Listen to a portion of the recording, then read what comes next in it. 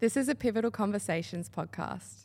You've got companies like Uber, Airbnb, they're leaking money like no tomorrow. Even though they're losing money, they're still worth billions and billions of dollars. Because they can keep raising if they needed to. Correct. Yeah. What are you trying to achieve? Like, really give that some good thought. The ultimate goal is not just profitability, right? But it's also how do we increase the valuation as high as possible. If you own 100% of the equity, it's probably something you don't think about. But when you start to bring on partners and it evolves, you know, can you talk a little bit about that? Sure. So first thing first, Michael, welcome to the podcast. thanks for having me, mate. We've also been talking quite a bit lately, and you're someone who I've been bouncing and soundboarding some ideas with about my own companies, and you've been on a unique journey yourself, with obviously starting at an initial business, but also kind of venturing off, and now you're in a situation where you own equity in multiple companies, you know, quite a few, if we were to kind of run through them. But what I'm mostly excited about today is to talk to you about the idea of raising capital. I think for people in business who haven't had successful businesses prior to this, you know, to the one that they've got now, whether it's an idea or whether it's a business in their first 1 to 2 to 3 years, raising capital is just something you don't even think about. You think, oh, I need this thing to explode. Yeah. And then it's just kind of scaling it up. And that's kind of how they think about it, which, you know, is one way to do it. But what I'm excited to chat about today is how do we raise capital? And I think the first thing I would love to start with is, can you just explain equity in a business? And that sounds really simple. Sure. But the idea of, you know, when I start a business, I start a company, I own 100% of the equity. Yep. Can you talk a little bit about that? What is equity? Sure. And then we can kind of evolve from there. Sure. So first thing first, I think people get confused when it comes to equity and raising capital and so forth. So I'm very glad that you brought up this topic. I think it's important. In the simplest form, when you start a company, right, you open a corporate structure, okay, which means that you as a person or an entity that you own becomes a shareholder of that entity. And what that means is you own a piece of the company, if not all the company. So let's say, for example, you start a company tomorrow and you started it solo, you might own 100% of the business, okay? But let's say you started a business tomorrow or an entity or corporate structure with someone else, then you might go 50-50, for example. And then what that would mean is that you would own 50% of the company, that other person owns 50% of the company at its simplest form, okay? Now, obviously that comes into valuation plays and we can talk about that in more detail. But in terms of corporate structure, it's literally an ownership of an entity, which essentially is a vehicle to allow you to run a business and do what you need to do. And then, so when we talk about equity, what are some of the benefits of, say, equity? If I own equity in a company, what benefits as an owner do I get? And again, I know this sounds really simple, but, you know, if you own 100% of the equity, it's probably something you don't think about. But when you start to bring on partners and it evolves, you know, can you talk a little bit about that? Sure. So first thing first, when you start a new entity, there's a few different ways to own equity. One is you can start your own company and then you start a new entity. It's worth nothing at the start. And then ultimately you build the price of the share and it becomes more valuable and more valuable. And that's through creating sales, creating partnerships, bringing the right people to the table, building IP, intellectual property in the business. And so that's taking something from the ground, building it up. Another way is acquiring a business. So you might acquire a company that might be valued at $2 million and you go, I want to buy 50% of this business. You make an offer to buy that business. You pay someone for those shares in terms of what you think the shares are worth, and you come to negotiation, you agree, and you take over that equity stake in that business. And the ultimate goal, and where there's an opportunity for people to do well from an equity component, is build something and then exit through like a capital event, right? And that's where you build something, you know, increase the share price, exit, and then walk away. Or you can build something that has a dividend payout, for example, and that, you know, you pay yourself dividends quarterly or monthly or whatever you choose as a board, etc., to be able to distribute not only, you know, capital growth, but also cash flow, right? And so I think when we talk about equity, is you might start off with, and we'll talk about valuations and raising capital, but you might start off with a 50-50 ownership, and then you could get diluted as you raise capital into the business because you're distributing more shares across. So there's essentially a certain amount of shares on issue. So you might have 120,000 shares on issue or 1.2 million shares on issue, whatever you agree on or whatever the accountant tells you to do. And then ultimately you can issue more shares, okay? Or you can give away the shares that you currently have, right? Again, not financial advice, but an accountant can tell you what the best structure is. And every time you raise capital, you get diluted essentially. Let's run through an example, I think, to give people a bit of insight. So let's say I've got $1 million business. It's doing $1 million in, let's just say, recurring revenue every year. And then I've got a 50-50 partner. I own 50% of the, let's use me and you. I own 50% of the shares. You own 50% of the shares. Can we talk about, can we then dive into potential valuations? Sure. Right? Just on scenario. Let's create a scenario out of it. And then also potential distributions and just actually run our business that we own together now through that. Sure. So you've got valuation is a funny and interesting one because you've got startup valuation, which is all based on future forecasting 99% of the time, and obviously who's involved in the business and which industry it's in, how it is the industry, timing, so forth and so on, and future forecasting on what you think you can achieve and delivering on those achievements. And then you've got paper valuation, which is a business that's been running, it's doing X amount in profit. The average industry value is 2 to 7x multiple. I'm happy to come in and pay 2x multiple on your profit. Okay. So if we talk about startup valuation, it's all about future forecasting and what an investor is willing to pay for that value. Okay. And so you might have, let's call it a tech play. Okay. And that tech play has done $1 million in revenue, right? Traditionally speaking, if we looked at 12 to 24 months ago, an investor or VC fund or high net worth family or a high net worth individual will come in and pay you or invest in your company based on a 10 to 15x multiple on your revenue, right?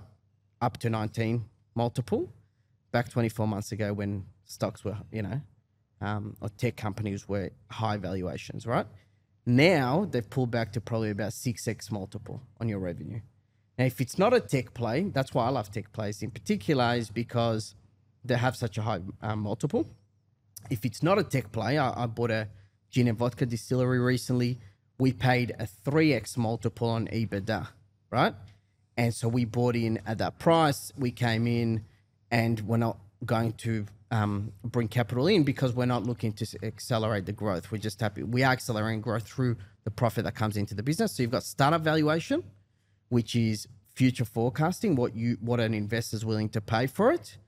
And then you've got... At a bigger multiple? At a bigger multiple if it's a tech play majority of the time. But it's almost like 99% of VCs will look at tech, right? Startup valuation in terms of tech, right? If you've got a product, some VCs will look at it, some not, depending on the industry, depending if it's a hot market. I own another company called Bearsop. We're in sustainability. Sustainability is interesting to VCs at the moment, so they'll look at it, right? Yeah, it's a trend. Yeah, but they might not pay a 15x multiple. They might pay a 3 to 7x multiple, right? Can you just explain EBITDA too as well? Yeah, so profit after tax. So it's your bottom line, basically. Okay, so obviously you've got your revenue. Let's call it $1 million, okay? And you spend 50% of that on all expenses. You pay your tax, which might be at, let's call it, at the moment, the tax rate, I think, is 23% for businesses, and it's your bottom line of what's left. And then that's what someone will pay you, basically. Yeah. So let's say your bottom line with what's left is 100 grand in the kitty. Then if I was to come and acquire your company, right? And it's a tech play, for example, I might pay you a 10x multiple on your profits, $1 million, for example, right? Or you might convince me that it's got a bigger opportunity for it to bring the right people, blah, blah, blah, and you might negotiate a 15x multiple, When you're raising cap, I want you to think about startups for a second, because the ultimate goal is not just profitability, right? But it's also how do we increase the valuation as high as possible, right? So I'll give you an example. Let's say, for example, you and I started this tech venture, and tomorrow I said to you, I'm going to bring in Elon Musk, who's going to run this company, right? Mm-hmm.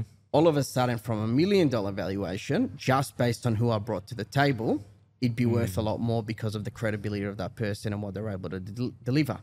So early on in your journey, what VCs are looking for, and we'll talk about the pitch, I'm sure, but is backing you as a person, right? And who you are as an individual, because they don't have a lot of data to go off if you don't have an established business to be going for 5 years. And then obviously the opportunity in that industry and what they think you can do to deliver, right? And so to your point around multiples and cap raising and all that kind of stuff, basically you should focus on how do I increase the size of the pie. I'm okay to give away some of my shareholding because the size of the pie will be higher. So in an Afterpay example, right, the guys started with 50% each when the business was worth nothing, right? And they walked away with 7% each when they sold the business, but they sold it for 39 billion.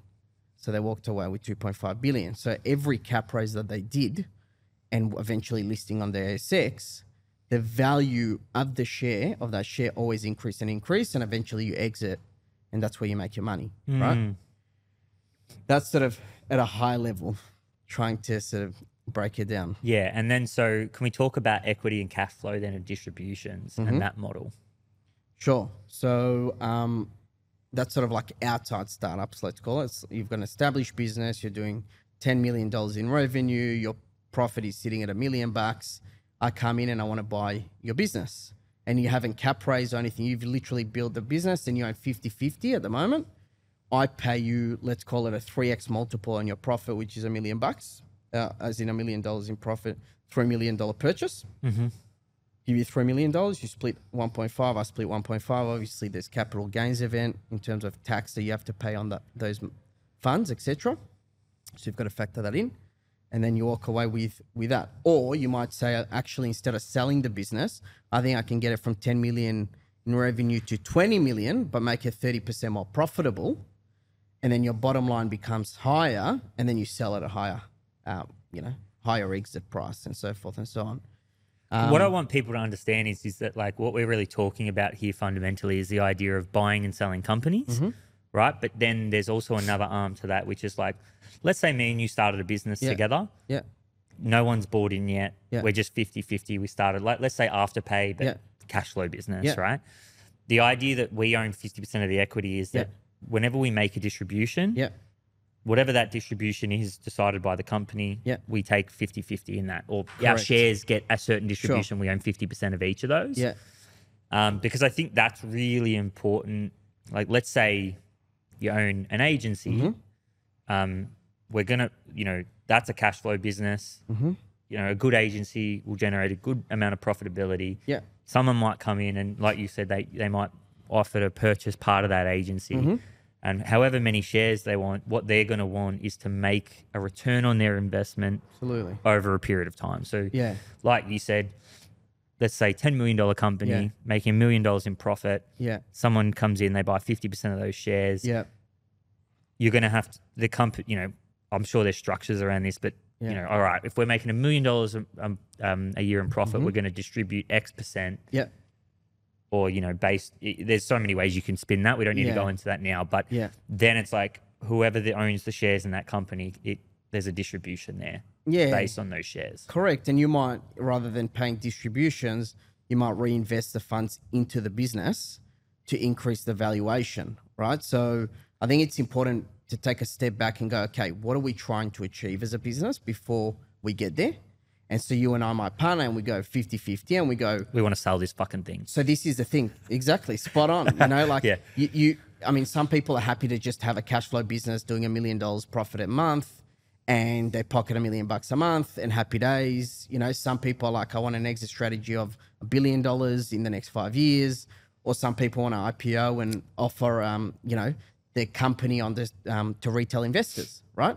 So everyone wants different things. I think it's important. A lot of people go into business and they're like, they don't know what that end in mind is. And I think it's important to break down the strategy, the exit strategy on going, okay, I'm happy to exit at 100 million in 5 years. What do we need to do to get this to $100 million valuation, right?